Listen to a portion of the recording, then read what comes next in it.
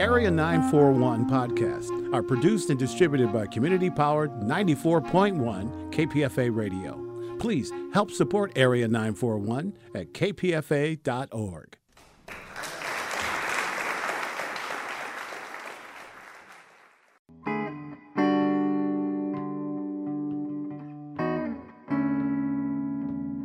This is the Area 941 Radio Walensky podcast. I'm Richard Walensky, and we're talking about books, about theater, about film, about television, and from time to time, even about KPFA, Pacifica Radio. Barbara Cook died of respiratory failure on August 8, 2017. I had the privilege of interviewing her at her home in Manhattan on June 21, 2016, for the publication of her memoir, Then and Now. Barbara Cook was Marion the librarian in the original. The Music Man originated the role of Cunegonde in Leonard Bernstein's Candide, and this memoir tells the story of her life, is considered one of America's legendary singers, and this memoir tells the story of her life. First question, though, it says, with Tom Santopietro. How did that work? How did working with him go? Well, it worked very well, because actually I wrote everything in the book and sort of handed him all these scribblings, and he organized it into a book. I know he helped tremendously, but I did all of the writing. You began this 5 years ago, is that correct? About, yes. Just, a lot of it was about thinking about it, too, not just actually putting pen to paper. I've been asked to do it for some time now by different people, and I thought, who the hell cares, is what I thought. They came to me, HarperCollins, and convinced me that I might be able to help people. Because, I've gone through some bad times and come out the other end. And sometimes it's good to know that you can do that. So it occurred to me that maybe I could help some people. That's why I finally thought, yeah, let's do it. When you began working on it, the difficulty was just trying to dredge up those old memories of your home life, because you said in the book, you felt that your mother thought that you had killed your sister because she'd contracted a disease. Well, she talked about that to friends or family within my hearing when I was just a little girl. And you take things at face value when you're 3 years old. I think my mother probably said something like, Pat might have lived if Barbara hadn't given her whooping cough. So as a 3-year-old, you translate that differently. And so I grew up thinking that I was responsible for my sister's death, even though I knew I didn't give her anything. But, so finally one of my smarter therapists said, has it ever occurred to you that she caught it? I still have reminiscences and reverberations from that, growing up thinking that I was responsible for her death. Therapy helped. Back in the Atlanta days, you knew that racism was wrong. I don't want to be sounding like I'm patting myself on the back. I really don't. And I don't completely understand why I was so upset by all this, because my family, it was like every other family, and my mother was very prejudiced. If I went out with a Jewish guy, oh, you're going out with a kite tonight. That's what I grew up with. But somehow, when I was very young, I didn't like the way blacks were treated in the South. I mean, more than didn't like it. It just annoyed the hell out of me. I couldn't figure out where it came from. I still don't know where it comes from. I have no idea why it has always struck me as just ridiculous. Ridiculous. And then you came to New York and you were home. Well, absolutely. I belong here. There's no question about it. I didn't belong there. It's true, from lots of different reasons. Even now, the South ain't like the East, Northeast. It just ain't. It ain't like the West Coast. When you came to New York, there doesn't seem to be much mention of the fact that you had this extraordinary voice. Were you aware you had this amazing voice, or just you thought, oh, I can sing? Well, I didn't think of it as amazing. I knew I had a very good voice. I didn't really know, I think, how good it was. It's an exceptional voice. It's just pure luck. Well, I guess it's pure luck, and then A lot of people have talent, but they also don't have the drive, I think, or they may have the drive. I think you have to have that because there are a hell of a lot of people wanting to get there. You went off in 1950 to Tammen. It was a summer camp. How did that help you in terms of understanding what you needed to do to make it in New York? That was a wonderful way for me to begin. The man that I worked against, the juvenile and ingenue roles, was Jack Cassidy. Now, at that point, Jack had already done 21 shows, but there were so many shows happening all the time that if you were in a secondary role, they didn't scream and yell if you wanted to run to something else. So he had done 21 shows. Until then, it was very easy for me to look at these people on stage and think of them as gods. How could I ever join them on stage doing this, And I wasn't thinking about how well I sing. I was just thinking about how much I was missing in the sense of what was needed. It helped me very much to be working with those people who had done so many shows, and I was keeping up with them. So I thought, I guess I'm not too bad.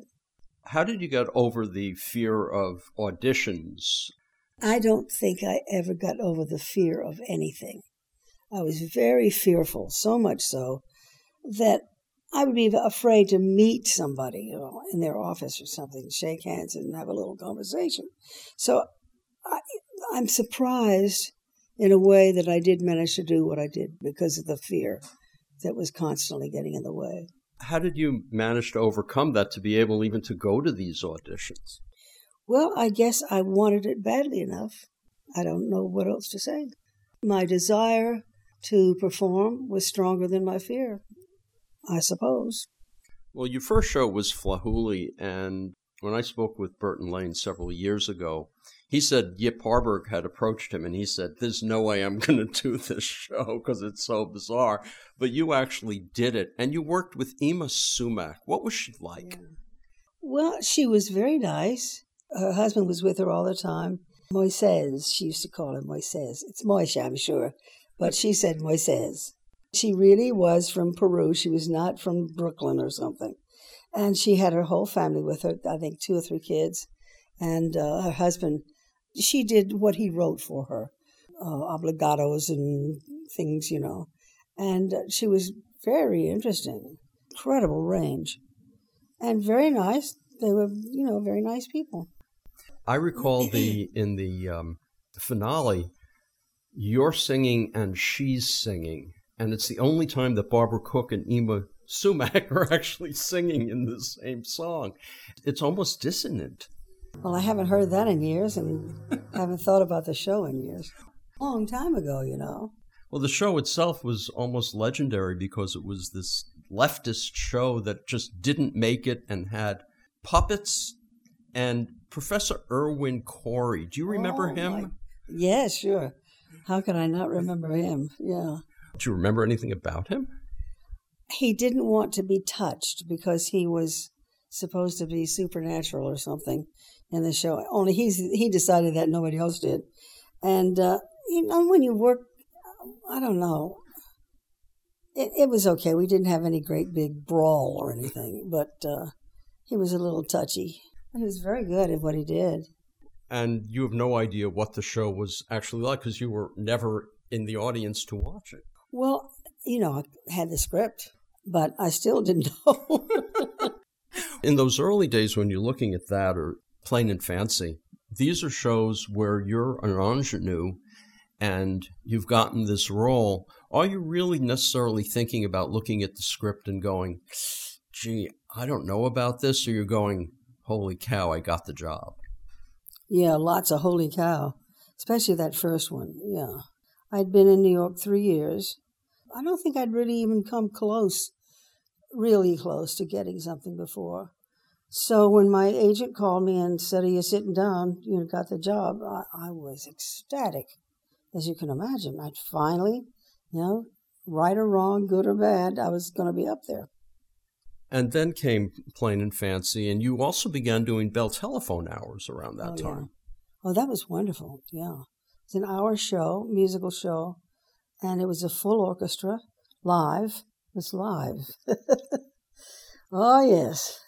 So, you had to know what you were doing. Was there any stage fright in that because it was going out? Or Oh, I'm sure there was, yeah. I don't remember that very well, the stage fright part. I remember that it was a wonderful feeling to sing with that big orchestra live, But the live part's hard, though. You can't screw up. Well, it was all used to be live, don't forget. 1955, you did the Ed Sullivan Show. Do you remember that one at all? Did I do it when I was in a show? It was because you're in the show? All it said in IMDb was that you did it. I have no idea. I think that's probably what it was. You know how you used to highlight different shows from time to time?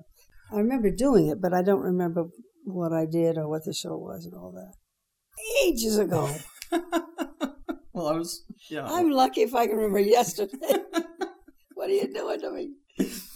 Candide, of course, was the show that put you on the map. You worked with Leonard Bernstein and Lillian Hellman.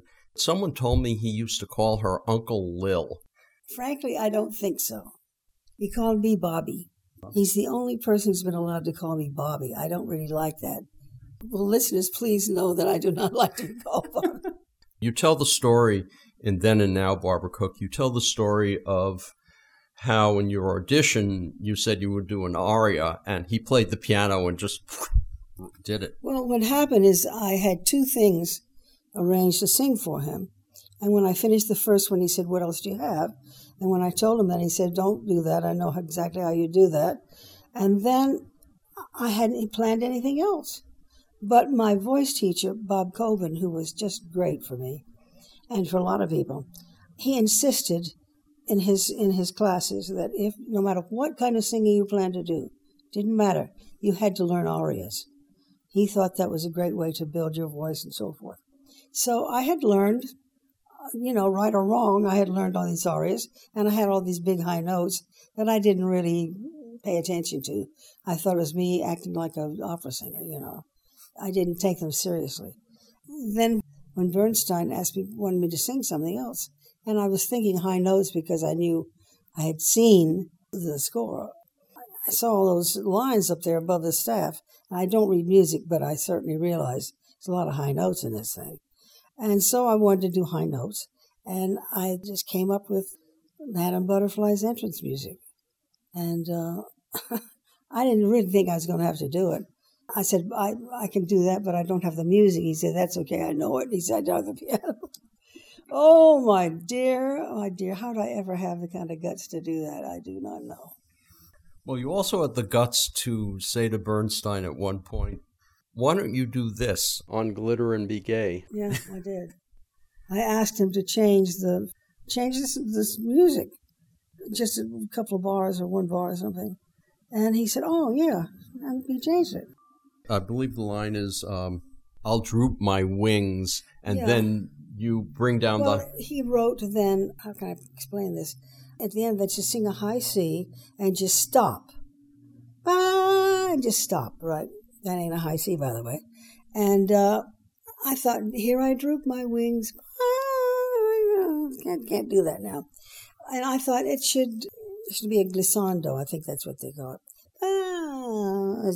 As your wings droop, so does the note droop. That seemed, and also is a lot easier to sing than just cutting off a C. A lot easier. So I suggested that, and he said, "Oh, yeah." That song is, a number of opera singers have done it, and your version is still considered the best version. Yet in Then and Now, you say, "I see so many things wrong with it." When you hear it, what exactly... My version? Yeah, what exactly do you hear wrong? I know there are certain things he wanted me to do, wanted the singer to do, that I was never able to do. The ha-ha-has, for instance, most people think of them as runs. They were not runs. They were separate ha-ha-has, which is hard because each one is a little push, right? Ba-ba-ba, ha-ha-ha-ha-ha. Hear that? I don't know if you can hear that. It's not smooth, in other words. So they go, ah. It doesn't make any sense because his intention was for it to sound as much like laughter as possible, right? Well, it doesn't sound like laughter. That's one of the big mistakes that people make. The other is they act like they've lost their minds. I just think of it as sort of super dramatic teenager or something, you know? People go crazy. Really, it's like they've lost their minds. It's insane. I can't watch most of it. But I think they're terrible. I mean, terrible. Really fine singers suddenly seem to lose their minds. Is it also because they don't quite get what the song is? Like you say, that it's a teenager talking about... Well, I think they don't trust what the song is. Because they think they've got to make it funny or something. I mean, it's just, I don't know. It's bad acting. I've seen so many mediocre comedies where people push rather than trust what the script is saying. Well, I guess it's a similar thing. If you're singing any song, even a comic song, you're playing it straight in the song, correct? You're not trying to make it funny. No. If it's a good song, you don't have to do that. It is funny. All you have to do is do it. Like the song Ice Cream from She Loves Me. I don't even think of Ice Cream as a particularly funny song. I mean, she's talking about life-changing stuff, you know? So I do it earnestly. When we're in the audience, we're hearing ice cream. Yeah. Well, it happens to be a humorous idea, but I don't think she sees it as humorous. So you're playing within the context of the role. That's what I'm trying to do, yeah. When you're just singing a song in a concert, are you thinking about the role or the song or the interpretation? I think it depends on the song. Usually, there's something about the song that appeals to me in the first place, you know, and very often it's the text, what the song is trying to say, you know. So I don't necessarily try to give it my interpretation. I try to figure out what the author is trying to say and do it. Do you do any research beyond just looking at the lyrics? No, not usually. You did, I think it was a medley of songs from Passion inside Sondheim on Sondheim. It's great music. I mean, I know the song you mean. That's difficult. I know the one you mean, though. Yeah, it was very hard to learn. It's hard to learn, I know that. I worked on that very hard. Would you ever do that one in concert? I don't think so. Maybe if it were an evening of Sondheim or something, maybe then, yeah. Barbara Cook, getting back to your career, the big show was Music Man. And you talked in Then and Now about working with Preston, that it was an absolute delight working with Robert Preston. Absolutely. He was a delightful guy and very easy to work with and a fine actor. And we also had a very nice working relationship. Every performance while I was finishing my makeup, he was on before me. And we'd talk about politics or whatever was going on in the world. Wonderful conversations, every performance. And yet, he'd walk out the door and I would never feel that I really knew him. He was a very private person. But you'd never immediately think that at all because he was so kind of gregarious and open and fun and a wonderful, wonderful guy to work with. If a show is a success, does that kind of override, you think, a lot of tensions that might go on otherwise, or do the tensions sometimes still exist? Oh, the tensions can exist. I've been pretty fortunate. I've usually worked with people that were easy to work with. You know, occasionally somebody will be in a funny mood or something. Danny Massey and I had a problem in the beginning, but he was going through a very difficult time with his wife, and so he was not in a great mood in general. One night on stage, he yanked my arm or something in a way that I didn't like, and I said to the stage, "I'm going back there." And the stage manager said, "Now wait till after the show and we'll both go in, we'll talk." Opened the door to go in, and before I opened my mouth, Danny said, "You're right." So it's like falling over the cliff, you know. And from then on, we were perfectly fine. When I interviewed Carol Channing, and she was in two huge hit shows, Gentlemen Prefer Blondes and Hello Dolly, she said in both shows on the road, there was a point where everything clicked and came together, whereas in other shows, it just didn't. You mean on the road on rehearsal before we came in? Yeah. That there would be a certain performance and it would click and she would go, aha, we've got it. Did you feel that way about any of these shows? Did your mind work in that way? I don't remember doing that. I think I know what she's talking about. Of course, you get a feeling that it feels right, or this will never go. You get those feelings. You can be wrong either way. And also, if you depend on the reception you're getting in Philadelphia, you can be very surprised when you get to New York. That's happened, God knows, for a lot of us. And then came She Loves Me, and it got great reviews and could never really find an audience. Well, I think it did, but it didn't find as big an audience as we had hoped. We ran, I think, about 9-10 months, something like that. But don't forget, that is like a little string quartet. And here we had Hello Dolly at the same time. It's like 15 symphony orchestras. We were this little, perfect little show. It's perfect. And look, it's still around. Judy Kuhn was the first person who did the first big revival, and she was wonderful, just wonderful. When you look back on that series of shows, is there any of those shows that stands out in a way that... Music Man, certainly. Yeah. You have to say that was a big hit. That night after we did the opening, and of course in those days, we used to go to Sardi's, and then you'd hear the reviews. Somebody would read a review, right?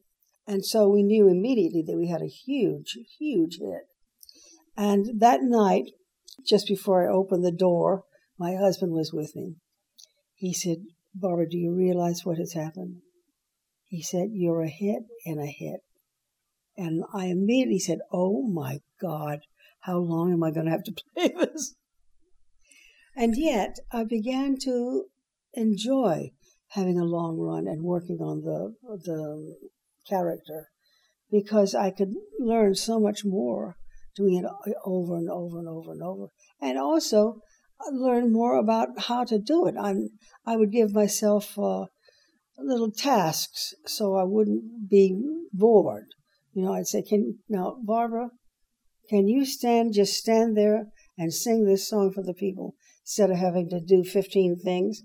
Can you just stand there and do it? Stand there and say it to them? Ain't always easy. The arm wants to do that. Because you also said in the book that you get annoyed at people like Streisand or Merman who would sometimes just walk through a role. I think if you're in the audience, if you don't get what you're expecting, sure. Also, Streisand in Funny Girl, I saw that several times because she was so marvelous. And she wasn't always marvelous. She would kind of walk through it sometimes. Merman would do the same thing. I saw Gypsy several times because of Merman's performance. But you can't really see another show when you're in a show either.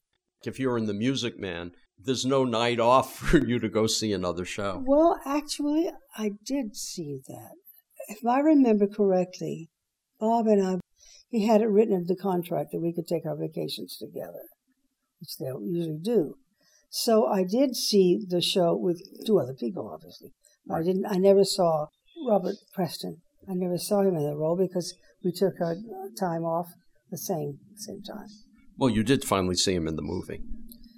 It's not the same thing. I enjoyed the movie, except, okay, I'm going to say a dirty word. The streets are too clean. There is no shit in the streets in the film. Do you know what I mean? Horses never did it in that movie. It wasn't real enough, I guess, is what I'm trying to say. You didn't get the role. Did you audition at least for it, or did they... I did. I did 2 separate when you try out for a film. Yeah, screen tests. Yes, I did 2 of them. Well, Meredith really wanted me to do it, and Teague DaCosta, our director, really wanted me to do it. But I had no name nationally whatsoever. And, Bob almost didn't get it, I'm told, because we had the same agent at Woody Morris. And they were afraid that he was not known at all in Europe. So he very nearly didn't get it. And that really would have been awful if he hadn't gotten that. So there was this run of shows. Meanwhile, you have your home life and it's going up and down and you started to drink. But you didn't think there was any problem there at that particular time. Well, I think most people don't. you're going along and you drink, and suddenly alcoholism is creeping up behind you, but you don't really realize that. You just think, well, what the hell? I'm, doing my work, and leave me alone. Was there any period when you weren't working, doing, a tour or television? Did I mess up? I never, ever, ever drank before the show. That would have scared the hell out of me. I never did that. So I think I was okay in that sense, but my life was just falling apart, as you can imagine. And finally, it really got bad, and my son decided that he didn't want to live with me anymore, and he went to live with his father. And that was devastating for me, because he was the only thing, really, that was giving my life any kind of cohesion, any kind of structure. There's mention that you were doing a series of Gershwin concerts or a TV show at around the low point. Well, there was a show that was all Gershwin. Again, it's called the Gershwin Years, I think. And there were 4 of us. And it was a concert that we put together and toured with about a year. I had already become a drunk. I think I probably didn't realize it yet. But the drinking began when my marriage started falling apart and I started drinking. That's when it began. And when you were at the low point, was it Wally Harper who suggested you move into cabaret, into doing performances on your own? No, somebody else who knew both of us suggested we get together, because Wally had a reputation as being the finest accompanist around. So this guy said he wanted to do put a concert together, because I hadn't sung in the city in a long time, 4 or 5 years. And he never did get that concert together. But in the meantime, Wally and I got some material together, and the people who owned a little club on 45th Street, 6th Street, Brothers and Sisters was the club, and they heard that we had gotten some material together, and we did go to, in Connecticut, the Eugene O'Neill Center. We did do that one night, and it went very well. I was so nervous, oh my God, when I think of it now.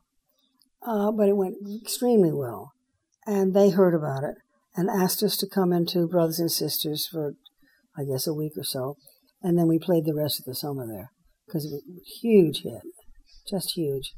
And I had a long time ago, I did cabaret, so it wasn't all that new to me. A lot of people are terrified of the idea, and I never was. I've been singing like that for friends and people all my life, to just sit and sing.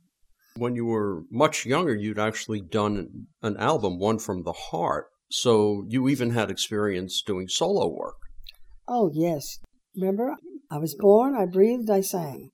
I remember seeing those initial, Barbara Cook is back, only then they would talk about your weight, and I'm like, what's that about? Well, yeah. Well, when people change that much, I understand people wanting to talk about it. But what was annoying was when I did the first Carnegie concert, it was so good.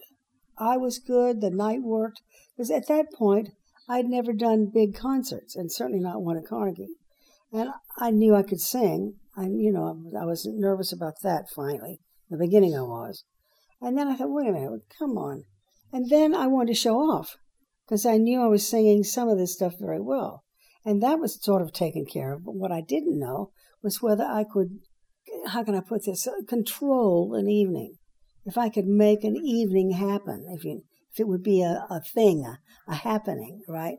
And that's when it was proven that night that I could. At Carnegie, that 1975. And that's when the cabaret and the concerts just took off from there.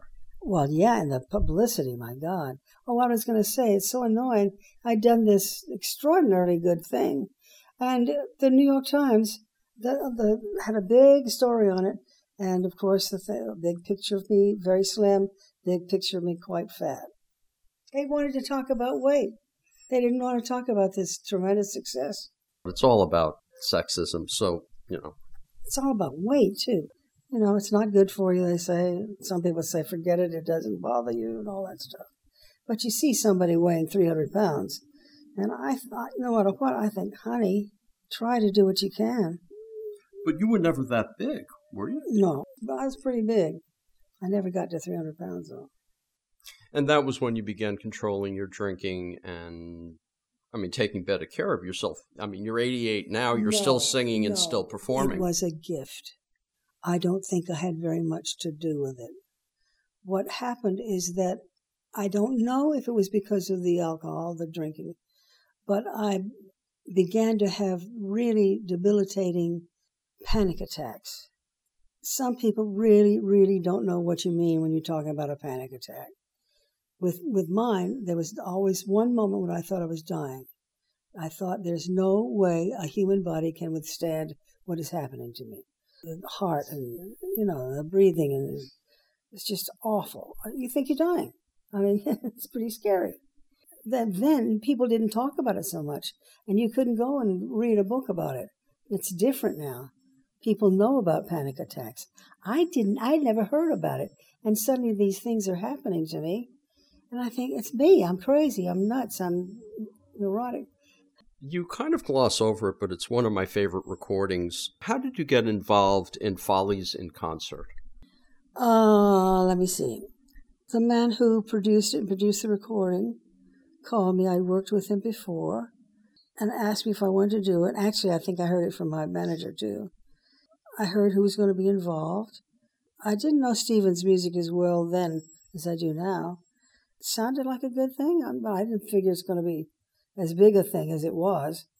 Yeah, right away I thought that's a nice thing to do. It turned out to be the first full recording of the show, and I just remember listening to it and thinking, my God, losing my mind, and In Buddy's Eyes, and your performance was just incredible. Buddy's Eyes, oh, what a great song. Stephen has said that I've sort of revived that song, which is very nice. It was sweet of him to say that. He's very complimentary. Just recently, when I was doing Sondheim on Sondheim, he was standing in the wings. He would visit occasionally. He was standing in the wings when I came off at the end of the show. And he was talking about the way I sang, what is the most famous song? Send in the Clowns. Yes, thank you. He met me as I came off stage, and he said, how do you do that? How do you do that? And you know what I said? The same way you do. Because you just put yourself in it, and I think he does too. Whether he's aware of that or intends to do it, I don't know. But his life is in his work, which is why it's so doable, so actable. One thing about Send in the Clowns is that there's a lot of lines that refer to the relationships within the show. When you're singing it out of context, is that still in your mind? No. If I'm singing it out of context, I'm just trying to understand what he was trying to say and then trying to say it. Not trying to put my stamp on it or anything, just what's there. To reveal, as much as I know how to, what he intended and what's there. When you're first reading a song, looking at the lyrics, what is the first thing you're looking at? Are you looking at the notes, or you're looking at the words, or you're looking at what is the story here? What is Barbara Cook's approach to a song? It varies. It can either come from very beautiful music, or it may say something that I want to say that seems so clear to me that I want to say it. That gets me right away. There's a song called Stars, written by Janice Ian. And the first time I heard that, I thought, oh, the very last line is, I'll come up singing for you even when I'm down. And I thought, I want to say that. That one line made me pay attention to that song and want to do it. It's a beautiful song, I think. What are your favorite songs to sing? Oh, it changes, particularly when a song is new for me or new to me. I can't get out of my head if I really fall in love with it. Well, the reason I asked that is because I noticed that there are certain songs, He Was So Good to Me, Ice Cream, that are in concert after concert. When people used to ask me that question that you just asked, I would say there are a lot of songs that I love, but I'm particularly in love with He Was Too Good to Me. Yeah, I do love that song. It's a great song. He was too good to me. How can I get along now? Ah, so close he stood to me. Everything seems all wrong now. Oh, my God. I know that there's no formula, but is there anything that you can say that makes a song great? But if the song itself is not a very good song, there's not much I can do about that. So I choose great songs, or try to. And that's just simply a song that resonates with you. Yeah, usually, more often than not, it's in the lyric, but it can be, of course, just a gorgeous melody or something. Like Dancing in the Dark, I sang that for years before I really knew what it was about. It's Arthur Schwartz who wrote the music, who told me what that song was about. It's about life and death. But I just thought it was a pretty song. And that nice fill, da-da-da-da-da, that comes in all the time. Dum-da-dum-da-dum, bum-ba-da-da-da-dee. And that fill. It's a gorgeous song. I was sitting in the front row of some theater in New York, and there's a guy on stage singing that song. And I was sitting next to Arthur Schwartz, who wrote the music. And I said, God, Arthur, what does it feel like to have written that gorgeous melody? He says, I'm very proud of it. But he said, the thing is, very few people know what the song is about. I said, well, what is it about? That's the first time I got it. It's about life and death, One of the great things, I guess, about singing a lot of songs is that sometimes you might be singing it and suddenly a little spark goes off and you go, oh, that's what that word or line means? Generally speaking, it wouldn't happen in performance because I would have explored that already. I don't think I ever remember having it in performance. But, in rehearsal and learning it does, sure. Do you listen a lot to your own? No, the only time I usually do that is when somebody says, oh, God, the way you sing, blah, blah, blah, is so wonderful, blah, blah, blah, blah, blah. So I think I'll listen to that. What do they mean? What are they getting at? I don't listen to a lot of music the way I used to. I can't hear music and work at the same time because I get distracted. And then I start, criticizing mainly. Is your pitch such that you can tell immediately if you're a little bit off? Sometimes, I guess. I don't know. As I've gotten older, it's a little more difficult to be in tune. I hope not drastically out of tune, but it used to just come flowing off, And I think now I have to be more careful and think more clearly. A couple of other questions. The Grass Harp. Did you meet Capote? Yes, I did, as a matter of fact. I had tea or coffee or something in his apartment one afternoon. We had a long, long, long meeting and talk. We talked about his furniture. We talked about, it's a very interesting, it was a very interesting Victorian stuff. And, we talked about furniture. We talked about Blackwing pencils. He introduced me to Blackwing pencils. He gave me a few. We talked about the South. We had a very, very nice afternoon together. He was very kind. But the show didn't last. It was a lovely show. I've seen it. I loved that tree so much. We all fell in love with the tree. I didn't want to give up that tree. We lived in a tree. Yeah. No, I've seen the show. And I loved that tree. We all did. I missed that tree. And then there's Carrie. There was not one person in charge of that show, writing, producing, directing, who had ever done a musical before. So it was the first experience for everybody in power. And that was a mistake. People in New York, Jerry Robbins has called for help sometimes. There's nothing shameful about asking for help. I told them that. How many times did I tell them that? And then I finally at least got Wally over to help with arrangements. They were very annoyed with me for having managed to do that. They thought I was getting him there because he would be on my side, and it's all going to be against them. But they had never done it before, and they didn't ask for help. They didn't. Things as simple as, where do you put songs? Song placement. What kind of song does this need? And at one point I asked them, okay, she has to kill her daughter. Well, can you imagine having to kill your daughter? Can you imagine what a moment that could be in a musical if you have a song that says that? Or a song that, I asked for a song that talks about the difficulty of doing that. And I said either it should be about how hard it's to do, or I should come to the realization within the song that I have to kill her. That would be even more dramatic. So they wrote this very pretty melody, and the song says how quiet the house is going to be when she's gone. Well, it's a very pretty melody, but it didn't have that goddamn thing to do with what I wanted to say, or what we needed to say. And you were glad to get out of that one. Oh, yeah. Oh, yes. There's actually a book about Broadway flops called Not Since Carrie. I think I have that somewhere. Barbara Cook, now you've written Then and Now, a memoir. You're still working. Yep. You have any albums you're planning to work on? Well, actually, the man who has done most of my recordings has asked me to do another, and we're not working on it because I've been working on this book, That's a long process, much longer than I had hoped it would be. Right. And even when you think you finished the book, you have to do this, not do that, And I realized today that one of the people I should have mentioned in the acknowledgments, I forgot to mention, Suzanne at the end of the hallway. There probably are others, and I hate that because it's done now. Nothing can be changed now. Right. Yep. It's a done deal.